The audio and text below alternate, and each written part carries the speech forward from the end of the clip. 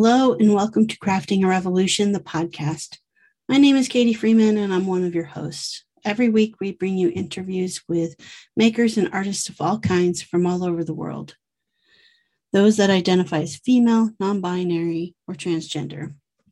Today's guest is actually a rerun episode with the Mira Crow. Mira is a former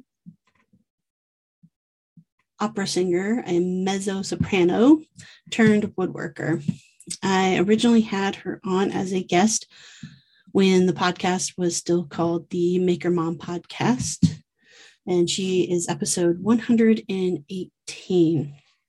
Mira does some amazing and very intricate work with woodworking, making very intricate design work. And I encourage you to go check out her Instagram just to see how detailed her work is. All right, before heading into the rerun of Mira's episode, I want to remind you all that the podcast is up for an award. So please head on over to podcastawards.com and vote for Crafting a Revolution under both the art category as well as the People's Choice category. It gives us an opportunity to possibly win an award, and that would just be amazing. All right, and I would also like to give a big shout out and thanks to the patrons over on Patreon. So thank you so much, especially to Matthew from Artesiano Serio, our main podcast sponsor. And also thank you to Candace CJ Woodgrain, Lee at Lee Runyon, Annette 513 Woodworks, Katie Thompson, Women of Woodworking, Kevin Lefty's Woodshop, Christy Twisted Twine, Jeremy Spies, Sammy Go Sammy Lee, Rachel Moody Makes, Laura Oakley Soap Company, Brandy Studio Obey, Ellen the Little Bear Furniture, and Ethan Carter Designs. Thank you all so very much for your ongoing support, helping to produce multiple episodes every month. Couldn't do it without you. All right, let's head on in to the rerun episode with Mira Crow. And I always start by having my guests introduce themselves. So when you're ready, I'm going to let you do that. Okay. Well, my name is Mira Crow, and I live in Austin, Texas. I'm from New Jersey, and I moved here last year. I lived in LA for 20 years. I have two boys, one 5-year-old and one 3-year-old, and I'm a woodworker. Awesome. 5 and 3, those are definitely busy ages for sure. They are. Yeah, definitely. My youngest just turned 5 last week. So, and it's like my youngest and my last and my baby. So I'm like, no, don't turn 5 yet. 5 is fun though. They really have a lot of personality, and like the tantrums are less, which is great. This is true. Though I don't know. She's getting her sass pretty much full on. So that has not necessarily been a fun, I guess, awakening. But even when she's being sassy, it makes me laugh. I have a hard time sometimes when she's like got that total serious attitude without laughing about what she just said. Yeah, I have that problem too. My 5-year-old's getting a little bit of an attitude, and I'm like, where did you get that from? But I'm pretty sure it's me.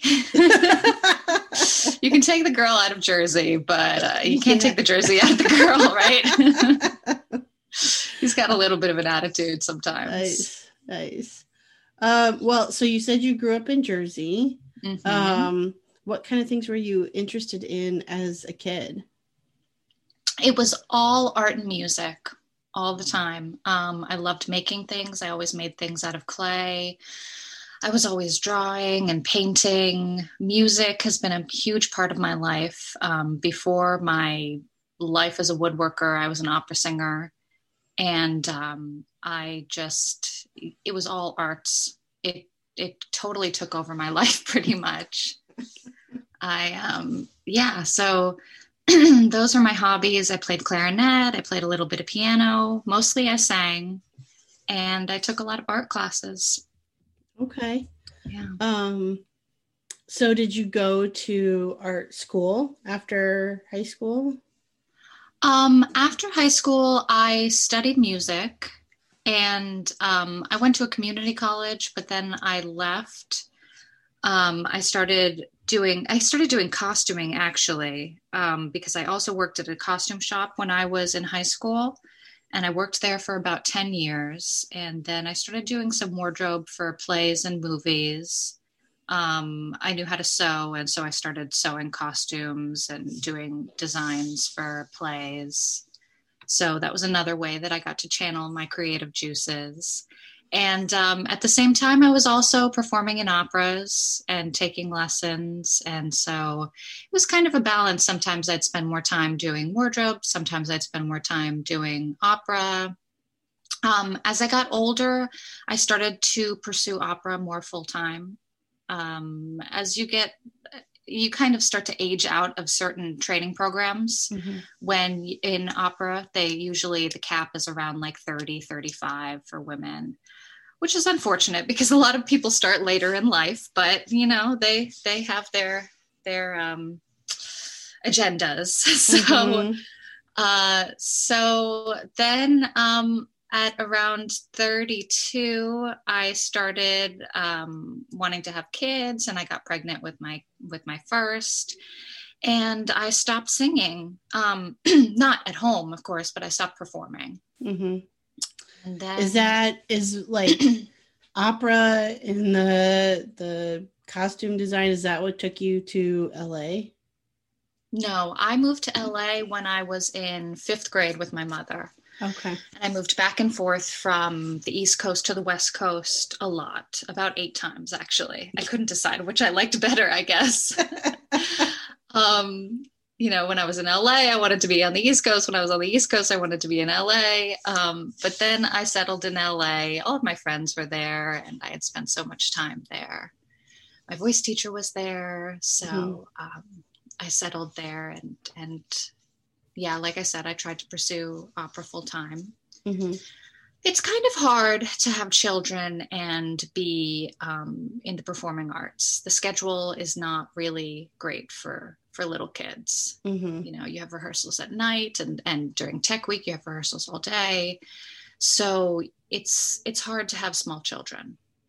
Mm-hmm. Some people make it work. They have nannies, and I didn't. Mm-hmm. So, yeah.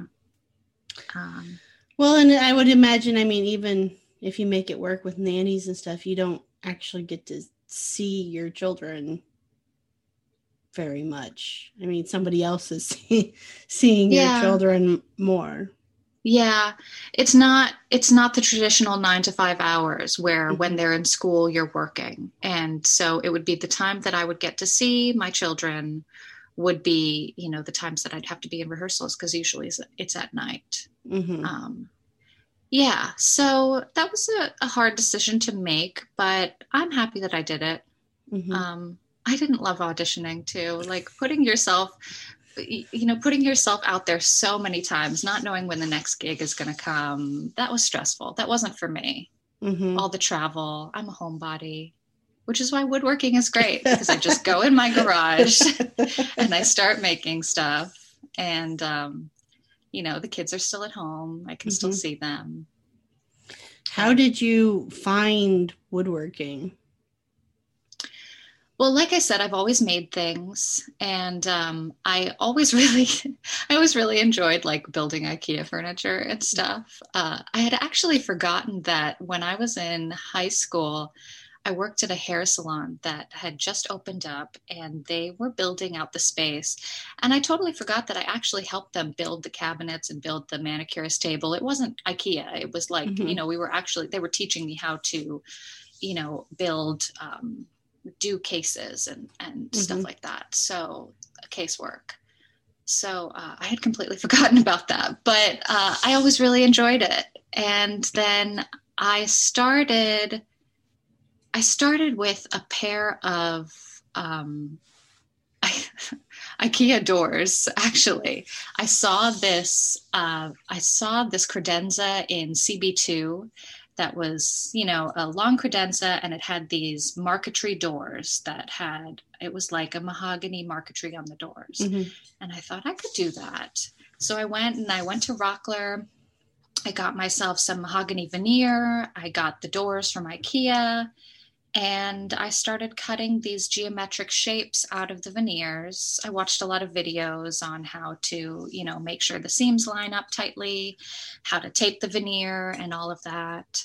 The people at Rockler told me to use contact cement, which was a terrible idea. I don't know why they told me that, but that's what I used. And I got my J roller and the contact cement, and the fumes were horrendous. I lived in an apartment building at the time, and I was doing it outside, and all the neighbors were complaining about the fumes. They were like, "What are you doing?"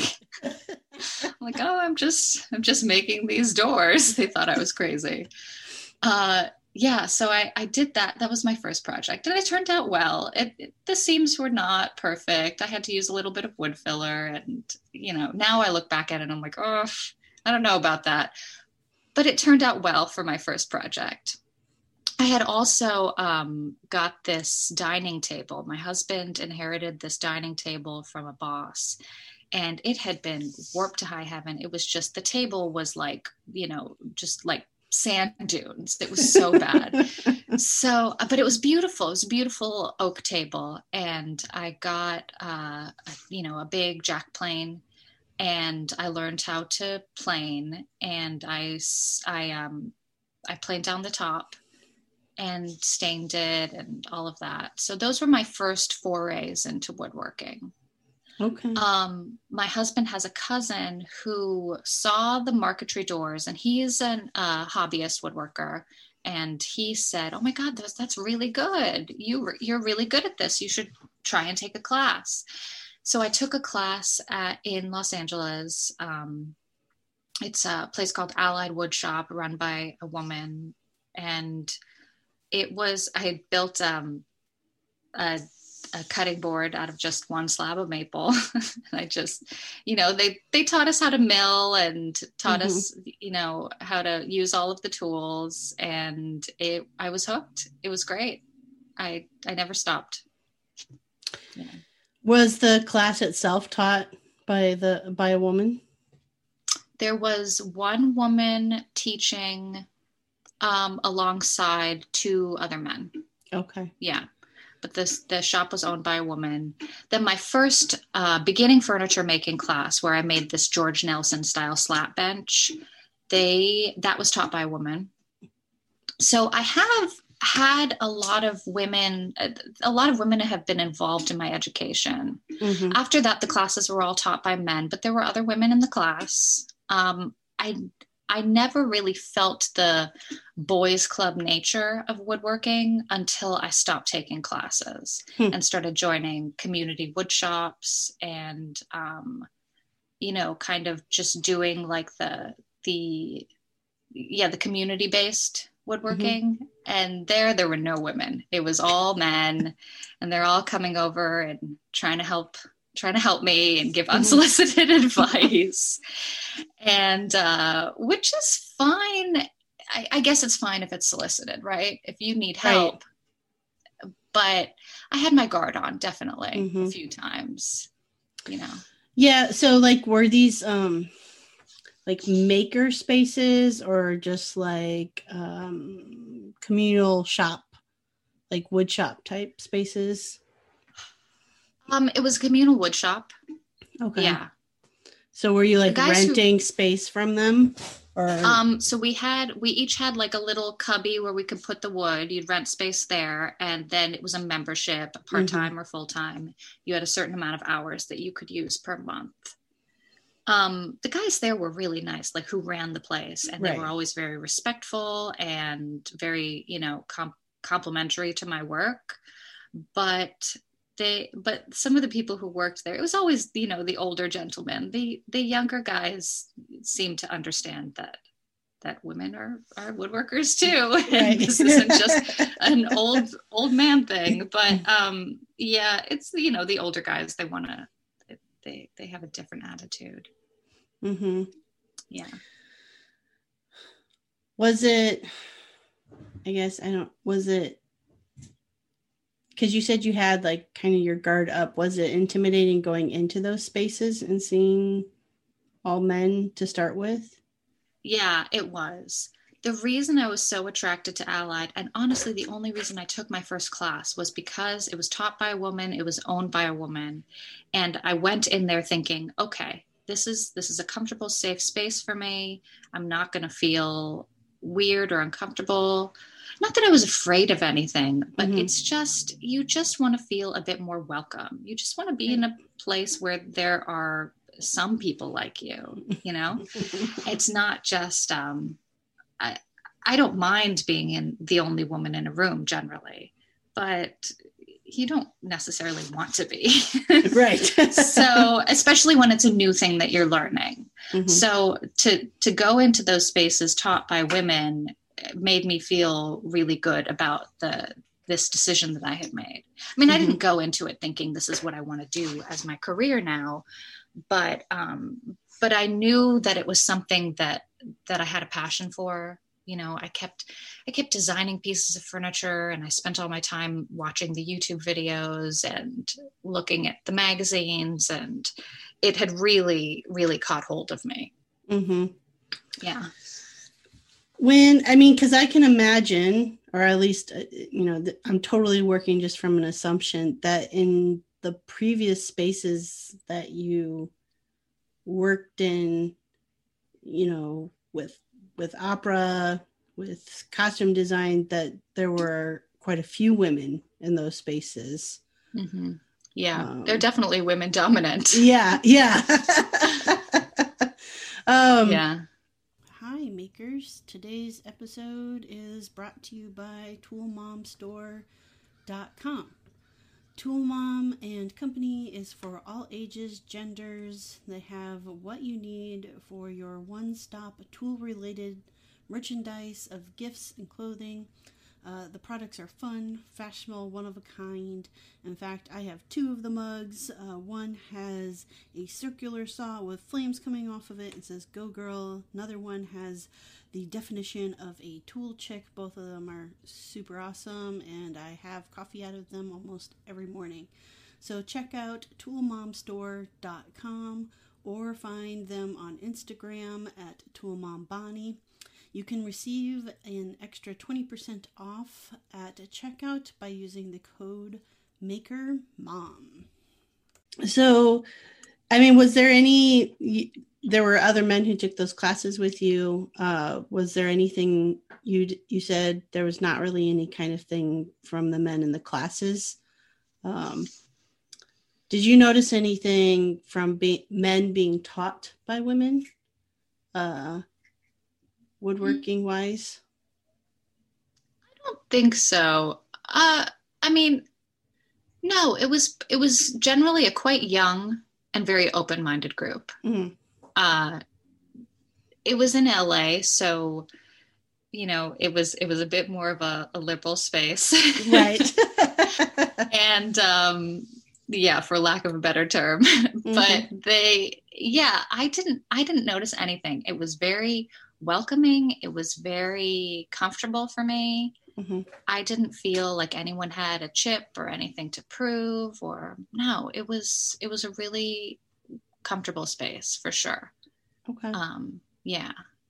A lot of those teachers that taught me, the men who taught me, who were great guys, and they still give me a lot of advice to this day. I still message them all the time because I don't have any teachers right now.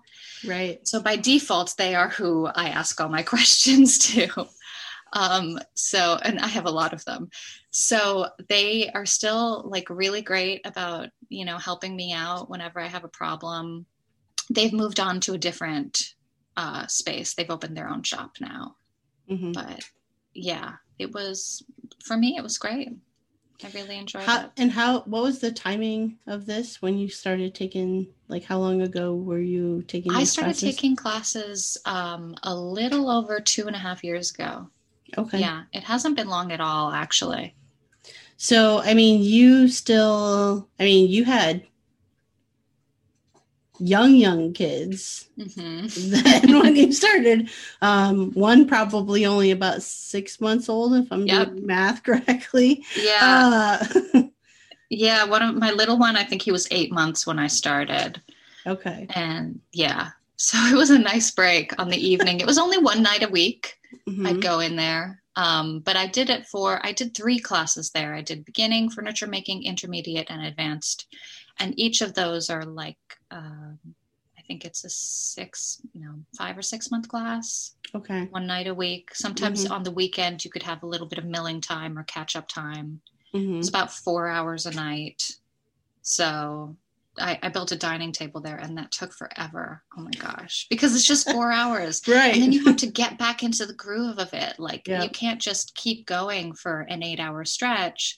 Then you've got this week-long break, and you come back and you look at your pieces and you're like, what, how do these go together again? What am I supposed to do? Right. I don't even remember.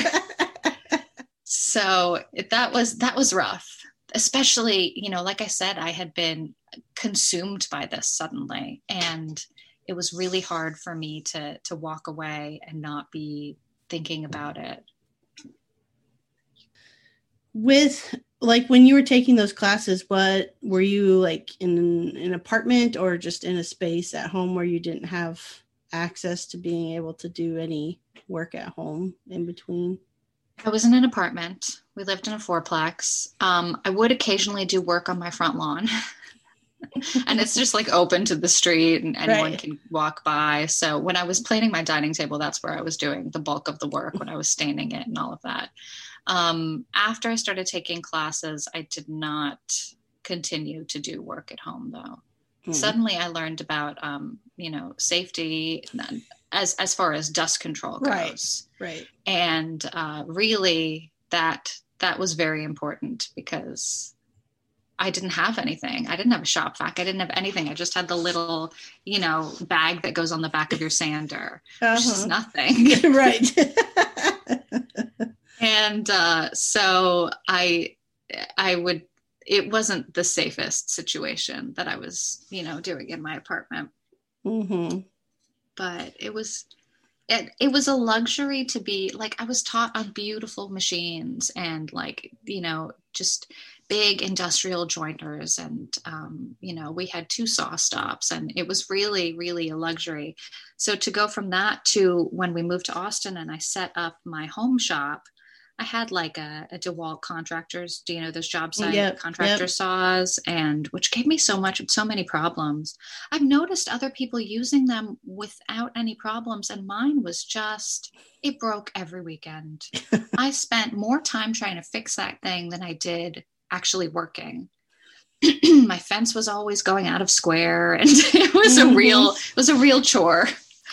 But it was really nice to be taught on just really, really good quality machines, not trying to figure things out on my own. Right. Yeah.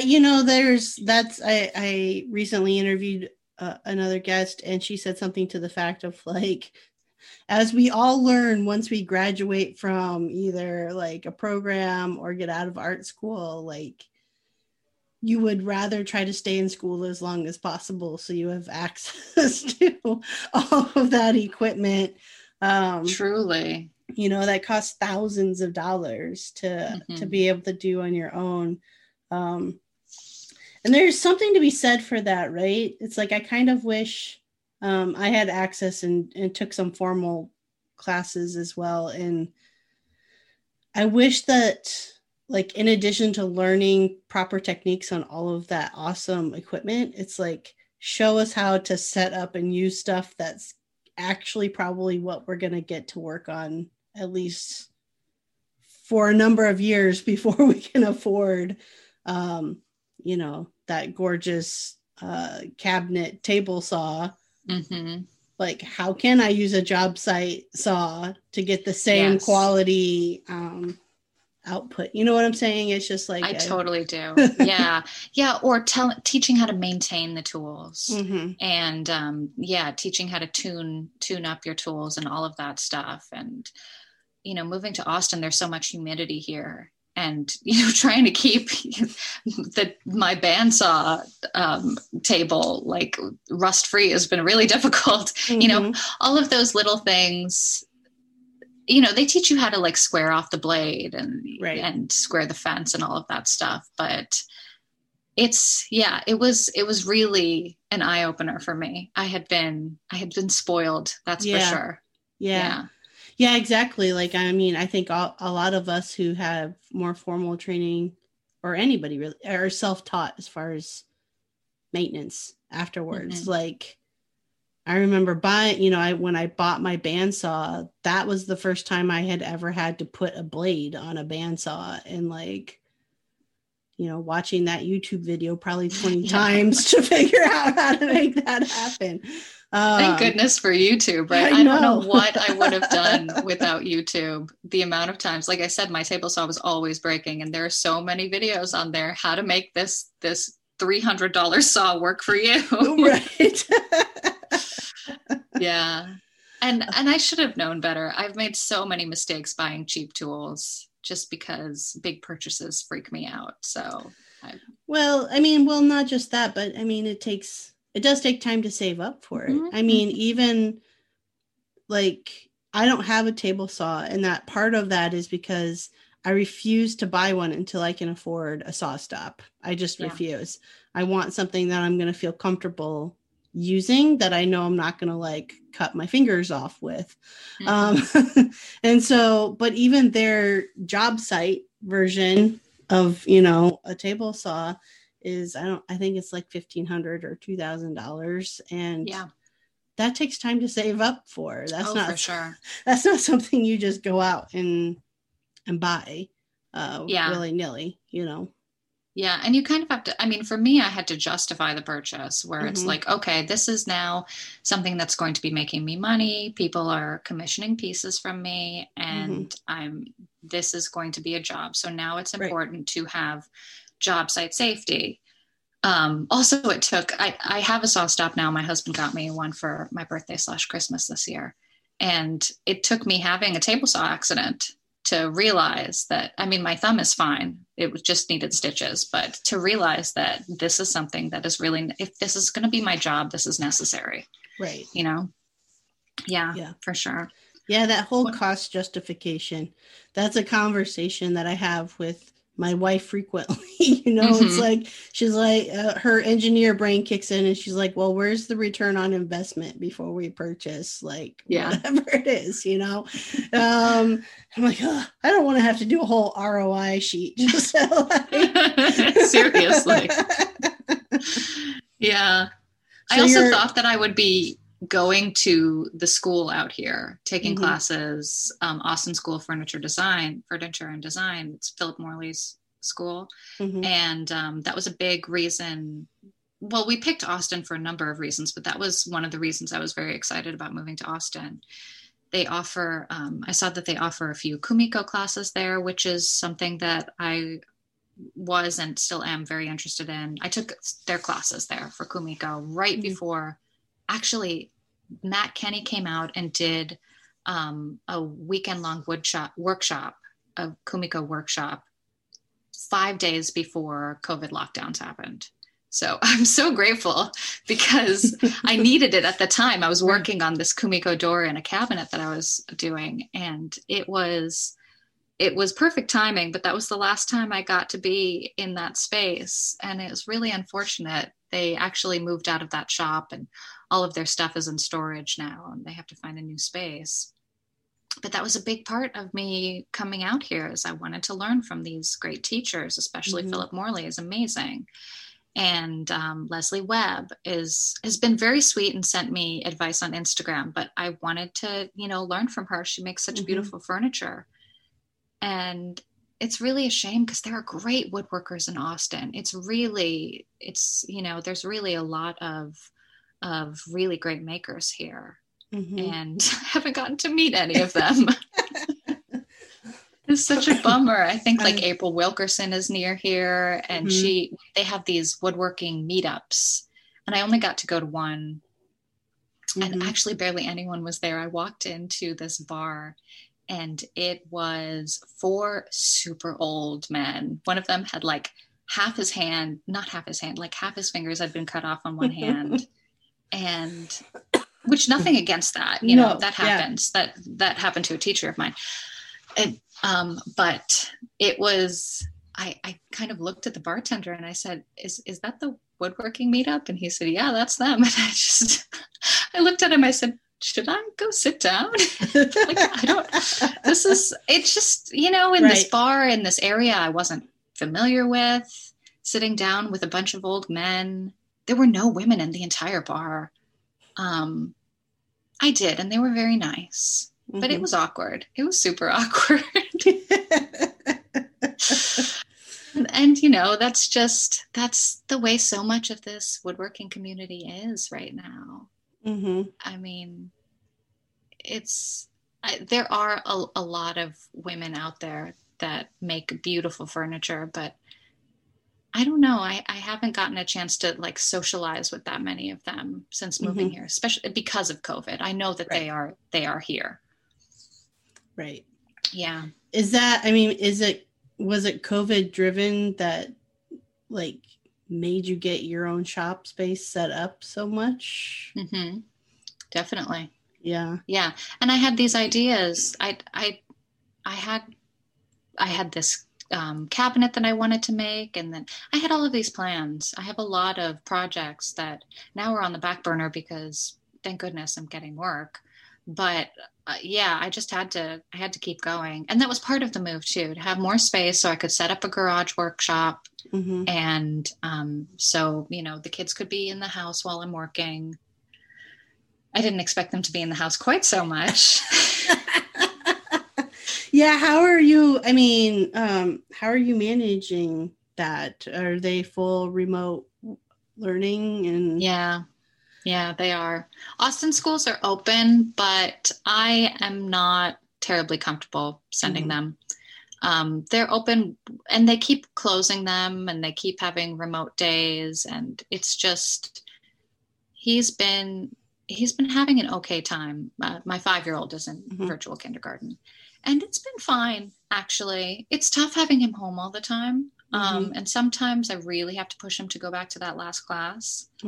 But he has a really great teacher, and we've actually really lucked out. I've heard a lot of horror stories about virtual learning, and we've had a pretty good go of it so far.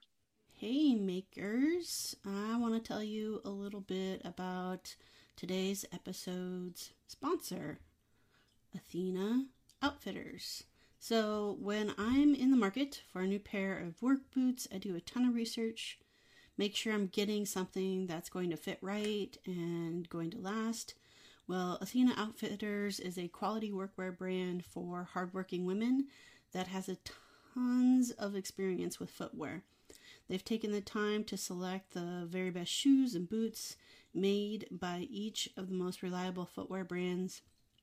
And when I shop at Athena Outfitters' site, it saves me time and energy because I trust that they found the best shoes for every job and activity. Plus bonus, you can shop online. So next time you need new work boots or some other type of high-performance shoe, check out AthenaOutfitters.com, gear with grit. And Athena is ATHENA, and then Outfitters.com. You can also get a special discount at checkout by using the coupon code MM, that's capital M 15 for 15% off any purchase, just because you're a listener of the podcast. All right, let's hop back into the episode. Good. Hopefully it doesn't go that much longer. I mean, I hope that he can go to first grade. I do feel sad for him. He doesn't get to have the typical kindergarten experience. Right. And socialization and all of that. Because even as adults, I think we understand that the virtual is not the same as it's not, for interacting in person with each other. Yeah. So how do you get time to work? It's really tough. The weekends. Saturday and Sunday, I mostly get to work unless my husband has to work. And even then we try and he'll just work in the office and they'll bug him. In the beginning of lockdown, TV was a novelty for them, right? So I could put on a movie and get 2 hours of work done during the afternoon or something. But at this point, they're just over it. They're just over the TV. They're over the games and, the iPad games or whatever. And it's a lot harder to get stuff done. My 3-year-old is always coming into the shop telling me that it's too loud. I'm like, all right, get out of here. Right. Yes, it is too loud. Shoo. But it's been really tough, actually. I'm way behind on projects. And luckily, everyone understands right now. They know I'm a mother and they know that I'm getting things done as much as I can. But during the week, I get very little done. Yeah, that's been really tough. How does that feel in your soul? To have to like not be able to get stuff done during the week. This is therapy now.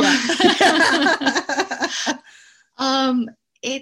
It's hard. It's especially hard because when you have little kids, it feels like part of you is putting your life on hold to an extent. It's like, okay, I need to help them, nurture them, teach them.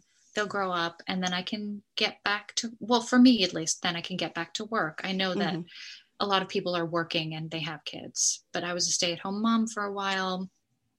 And I mean, I guess I still am a stay-at-home mom. I'm just working from home also. It's tough because there's so much I want to do. That's really my personality. I have a big long list of things I want to learn before I die. And it's like, it's a really long list of things I want to learn how to do. There's always new things I want to learn how to do. And there's so many areas of woodworking to learn. I want to learn relief carving and making like doing bent lamination. And there are all of these amazing techniques that you can learn. It's endless. And that's all I want to do. And I love my children and I want to spend time with them too. But when that's all you do, it's like, I need an outlet. I really need something to get these creative juices out. That's not building Lego, which is fine. Right. Well, and there are people who make Lego furniture. Exactly. But I think, to touch on that too, for one, I think we all need to give ourselves, I'm picking up on you said, I love my children. And I think we all of our, as moms go, but wait, I do really love my children. I know. But I think we need to give ourselves like a little bit of grace and understanding of like, it's been almost a year of life-changing, full on, this is what we do day in and day out. And being a mom specifically, or being a parent, is all giving, right? All you're doing is giving of yourself, and giving of yourself 100%. Full on 24/7 is not sustainable for anybody without getting something back to yourself. I have to remind myself of that a lot. Like, this is not normal. We're all living through a traumatic experience. Like, this is not. So, if you feel like I don't have anything left to give, that's not that's not on you. That's on this situation. Right. It's not a failure. You're not being a failure as a parent. I mean, personally, the weekends have become like, there are like at least one day of a weekend where I'm like, I just want to like not move and not, not do anything and not give of anything. And like being okay with telling my kids, like, you need to be able to play by yourself at some point in time. because mommy just doesn't have the energy to give right now, and like trying to almost model for them in some ways of like, I have to take care of myself too in order to be able to take care of you. So it's kind of a fine balance. They don't understand it at all and generally don't respect those boundaries at all. But it is that's tough. Trying experience. Yeah, it's also, you know, if you're giving all week and then the weekends are the time to work, when is the downtime? And I mean, you know, luckily I do feel like some of my work is downtime. I do enjoy, but physically it's not at all. I'm exhausted all the time. Oh my goodness. It's not just the kids, you know, when you're home all the time, you're cooking all the meals and cleaning up after all the meals. And there's so much to do in the house. This is a trying time for sure. But once we get out of it, we can do anything, right? Right. Imagine how amazing those weeks will be when they're in school. I've always said I can get anything done in 2 hours. You know, after having kids, I'll be like, okay, take the kids for 2 hours and I can get everything done. I just feel like I'm going to be the most productive person ever after COVID. I'm just going to be cranking out the furniture and the house is going to be spotless. You know, check in 6 months and obviously it's all going to go to hell again. But I totally understand though. It's my fantasy. That's right. My fantasy is to be alone. I understand that. That's yes, that's one of the things that I breathe a big sigh of relief when I just walk into the shop doors and it's like I get to close that door and there's nobody talking to me. There's nobody asking for anything. And it's just my time, you know, to do whatever. So I totally understand. My fantasy is to be alone as well. Yeah. Alone, but also with friends that I can go visit. Yeah. You can see friends and family that I can see. That I just want the option. Yes, exactly. Yeah. So how do you get your work? Like, how do people find you to get commissioned pieces? Most of it has actually been through a mom's group so far. I joined this mom's group in when I had my first, so 5 years ago. And it was a pretty tight-knit group of women in LA at the time. And then, so honestly, they've kind of like the people that I became close with in the moms group have been there with me since the beginning, funnily enough, when I started taking classes and I mentioned it, and then I started getting better and better, and then started making pieces that people actually took interest in and wanted to commission. And so most of my business has been from there, which is interesting. Yeah. So, I mean, now that you're in Texas, does that mean like you're shipping pieces back to LA? That's the tough thing. Yeah, that's the tough thing. Figuring out shipping is my big issue right now. And when I was interviewed on the Women of Woodworking podcast on Instagram, she said that she'd put me in touch with some people who ship more pieces, because that's really, my pieces aren't small. That's the problem. Right, it's like if I do cutting boards and pizza peels and stuff like that too, which are easy to ship. But then I have this keyboard stand that I made.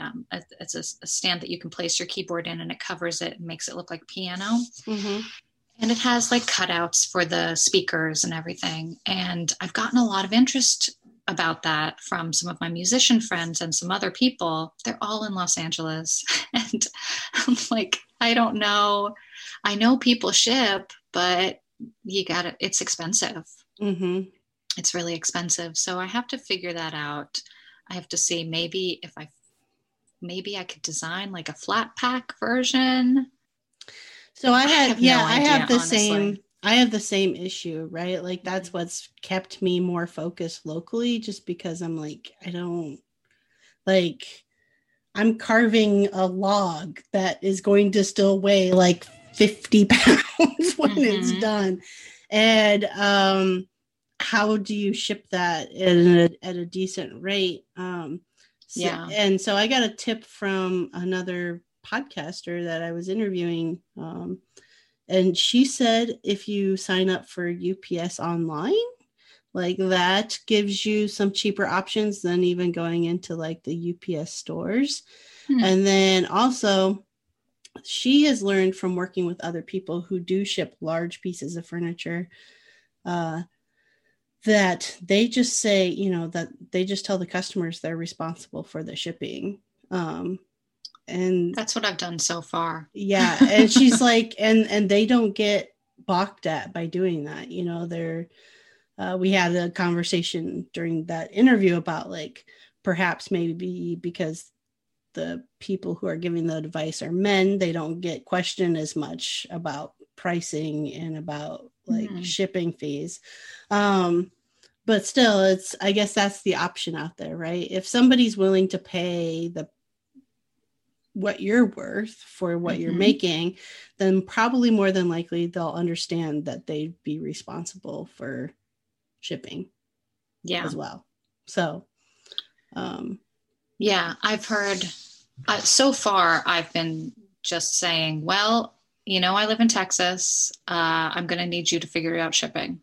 And there have been some creative go arounds like this. I'm making some stools for someone and we're going to send them via Greyhound. So you can put things under the Greyhound bus and they have to go and pick it up. So she has to pick it up from the station, but it's way cheaper than having it shipped and delivered. But yeah, those are things I'm going to have to figure out because so far all my customers are in LA. So I don't know anyone here. Right. And it's still COVID. So right. It's going to be a while until I can meet people. Yeah. So also a lot of the pieces I design are like small space living pieces. I want them to be, you know, kind of functional type storage for small spaces. Right. Because up until now, that's been how I've lived. And even now, well, my house isn't small, but I like attractive storage. That's my big passion. Is pretty storage. I like to hide all my kids' stuff. Yes. I really relate to that as we continue to try to find better ways to store stuff so it's not all out in the open. That's why my customers are moms. You know, but I also struggle with like which is odd considering I make furniture, but I really am like a minimalist person when it comes to like things that take up space in my living space, which is odd because the person I'm married to is the exact opposite of that. Where it's like, let's just buy another piece of furniture. And I'm like, no, like we have something on every wall and it drives me insane. But yeah, it's like, okay, how do we make it so what we do purchase or make functions to its fullest and has room to grow? Because guess what? Kids accumulate more and more stuff the older they get. Yes. And bigger stuff. Yes. Today's sponsor is Rasp and File Designs. Rasp and File was created to give new life to old things and create spaces that feel timeless, unique, and warm. Your home and business should be your sanctuary, a place of solace, and your personal piece of art. The owner and woodworker behind Rasp and File Designs is Lauren Matthews, and you can follow along and find out more information on Instagram. Just look up Rasp Filed Designs, or on the internet at rfdesigns.squarespace.com. Yeah, I like to hide everything, so I definitely think that's why my stuff is attractive to moms, because we all just want to hide all of our kids' stuff, right? Yeah, exactly. So what's on your, how do you make it work right now or what do you see making work to be able to continue to learn things during this time period, when you can't meet in person? You mean like learning new techniques and stuff? Mm-hmm. It's really been a lot of YouTube. I bought some books. It's hard for me to learn certain techniques out of books, though. Mm-hmm. Like, it's one thing to, learn Kumiko patterns, and they have little measurements out of a book. That seems easier to do than, like, right now I'm doing my first carving piece where I'm carving out seats and stuff like that. Mm-hmm. And I had to tap my old teachers for advice on that, and then watch a lot of videos. Mm-hmm. And yeah, it's been mostly videos and asking advice of my old teachers. And that's really the only way I can do it right now. Sometimes I shout out on Instagram and say, hey, how do I do this? Some people kindly help me. Are you working with hand tools or power tools for carving? Both. Okay. I'm starting with power tools. I got a disc grinder. Mm-hmm. And then after that, I have my gooseneck scrapers, and I have my spoke shaves and rasps and stuff like that. So that's what I'll be using. Yeah. Well, you can always. But I will have to ask you advice now. So you can always hit me up if you need advice with using the angle grinder. But I was going to recommend Anne of All Trades has her new online classes. I just took one of her classes, actually. And they're pretty in-depth. So I would recommend that for hand tool carving, because she is really good at that type of work. I think I saw her making a rocking chair or something and carving out the seat for that. Yeah, I'll have to do that. I took one of her classes one of her business classes.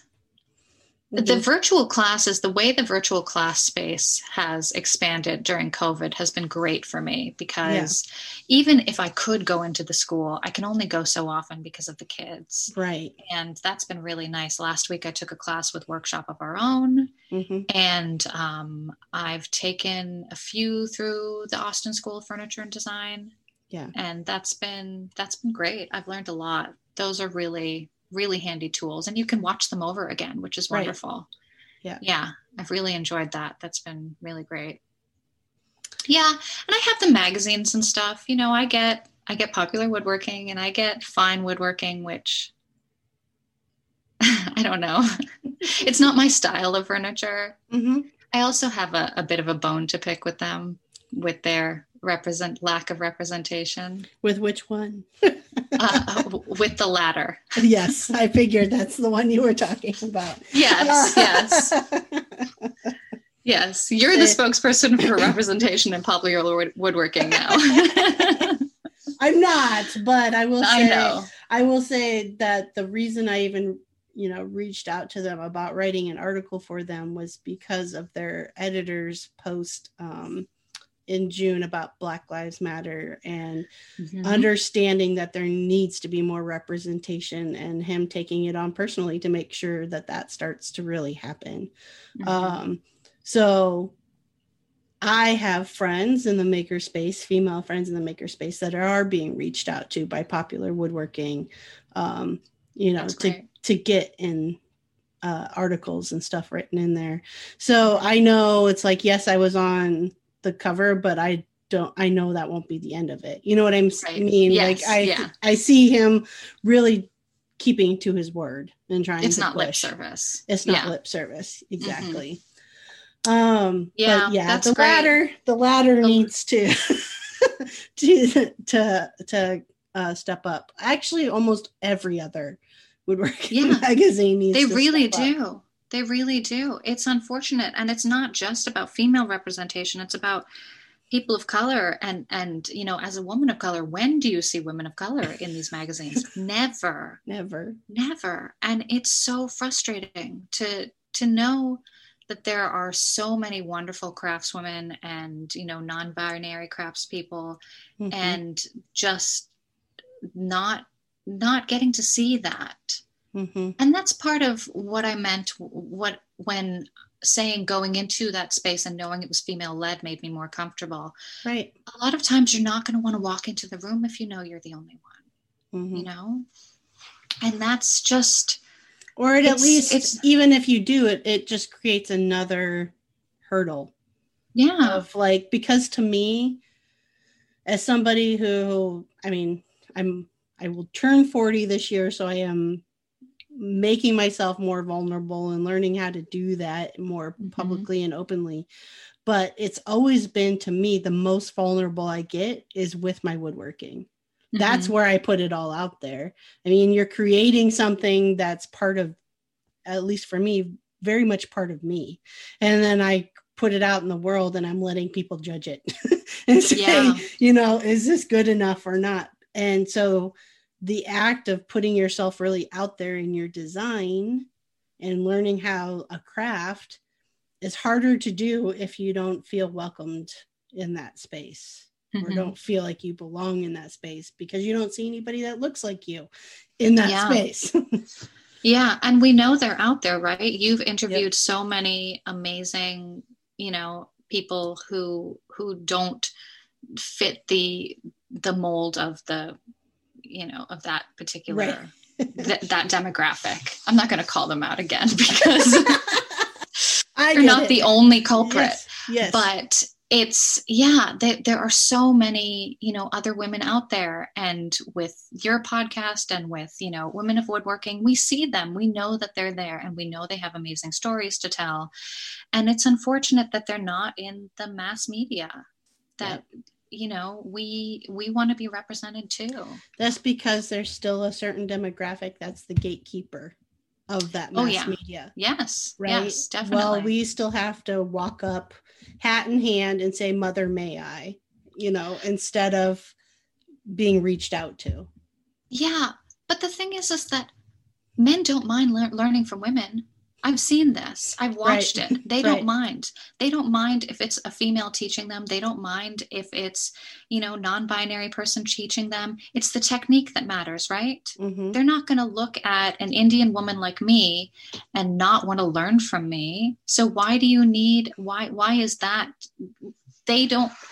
Why are they expecting that, oh, we need to cater to our demographic? Well, that's the techniques that are catering to the demographic. It's what they're learning that's catering to them. It's not the people who are doing it. All you see in those magazines are hands for the most part. Right, exactly. Does it matter what color the hands are? No. Right. It matters what they're making. I mean, personally, their stuff is old-fashioned for my taste. Right. But it's the techniques that you learn from it. And you don't need to see someone who looks exactly like you. Right. To learn from, to respect that they are a person with knowledge. Right. Yeah. I don't know if you get a chance to watch any Netflix or anything like that, but the series on there, Blown Away, is about glass blowers, you know, and it's a competition show. And they just had season 2. And of course I binged it because anything around like artistic type craft stuff I'm drawn to watch. And they had a Black man on there competing, and the most powerful thing he said, unfortunately he did not win, but the most powerful thing he said on there was, "I want to show the world that Black hands can make something beautiful."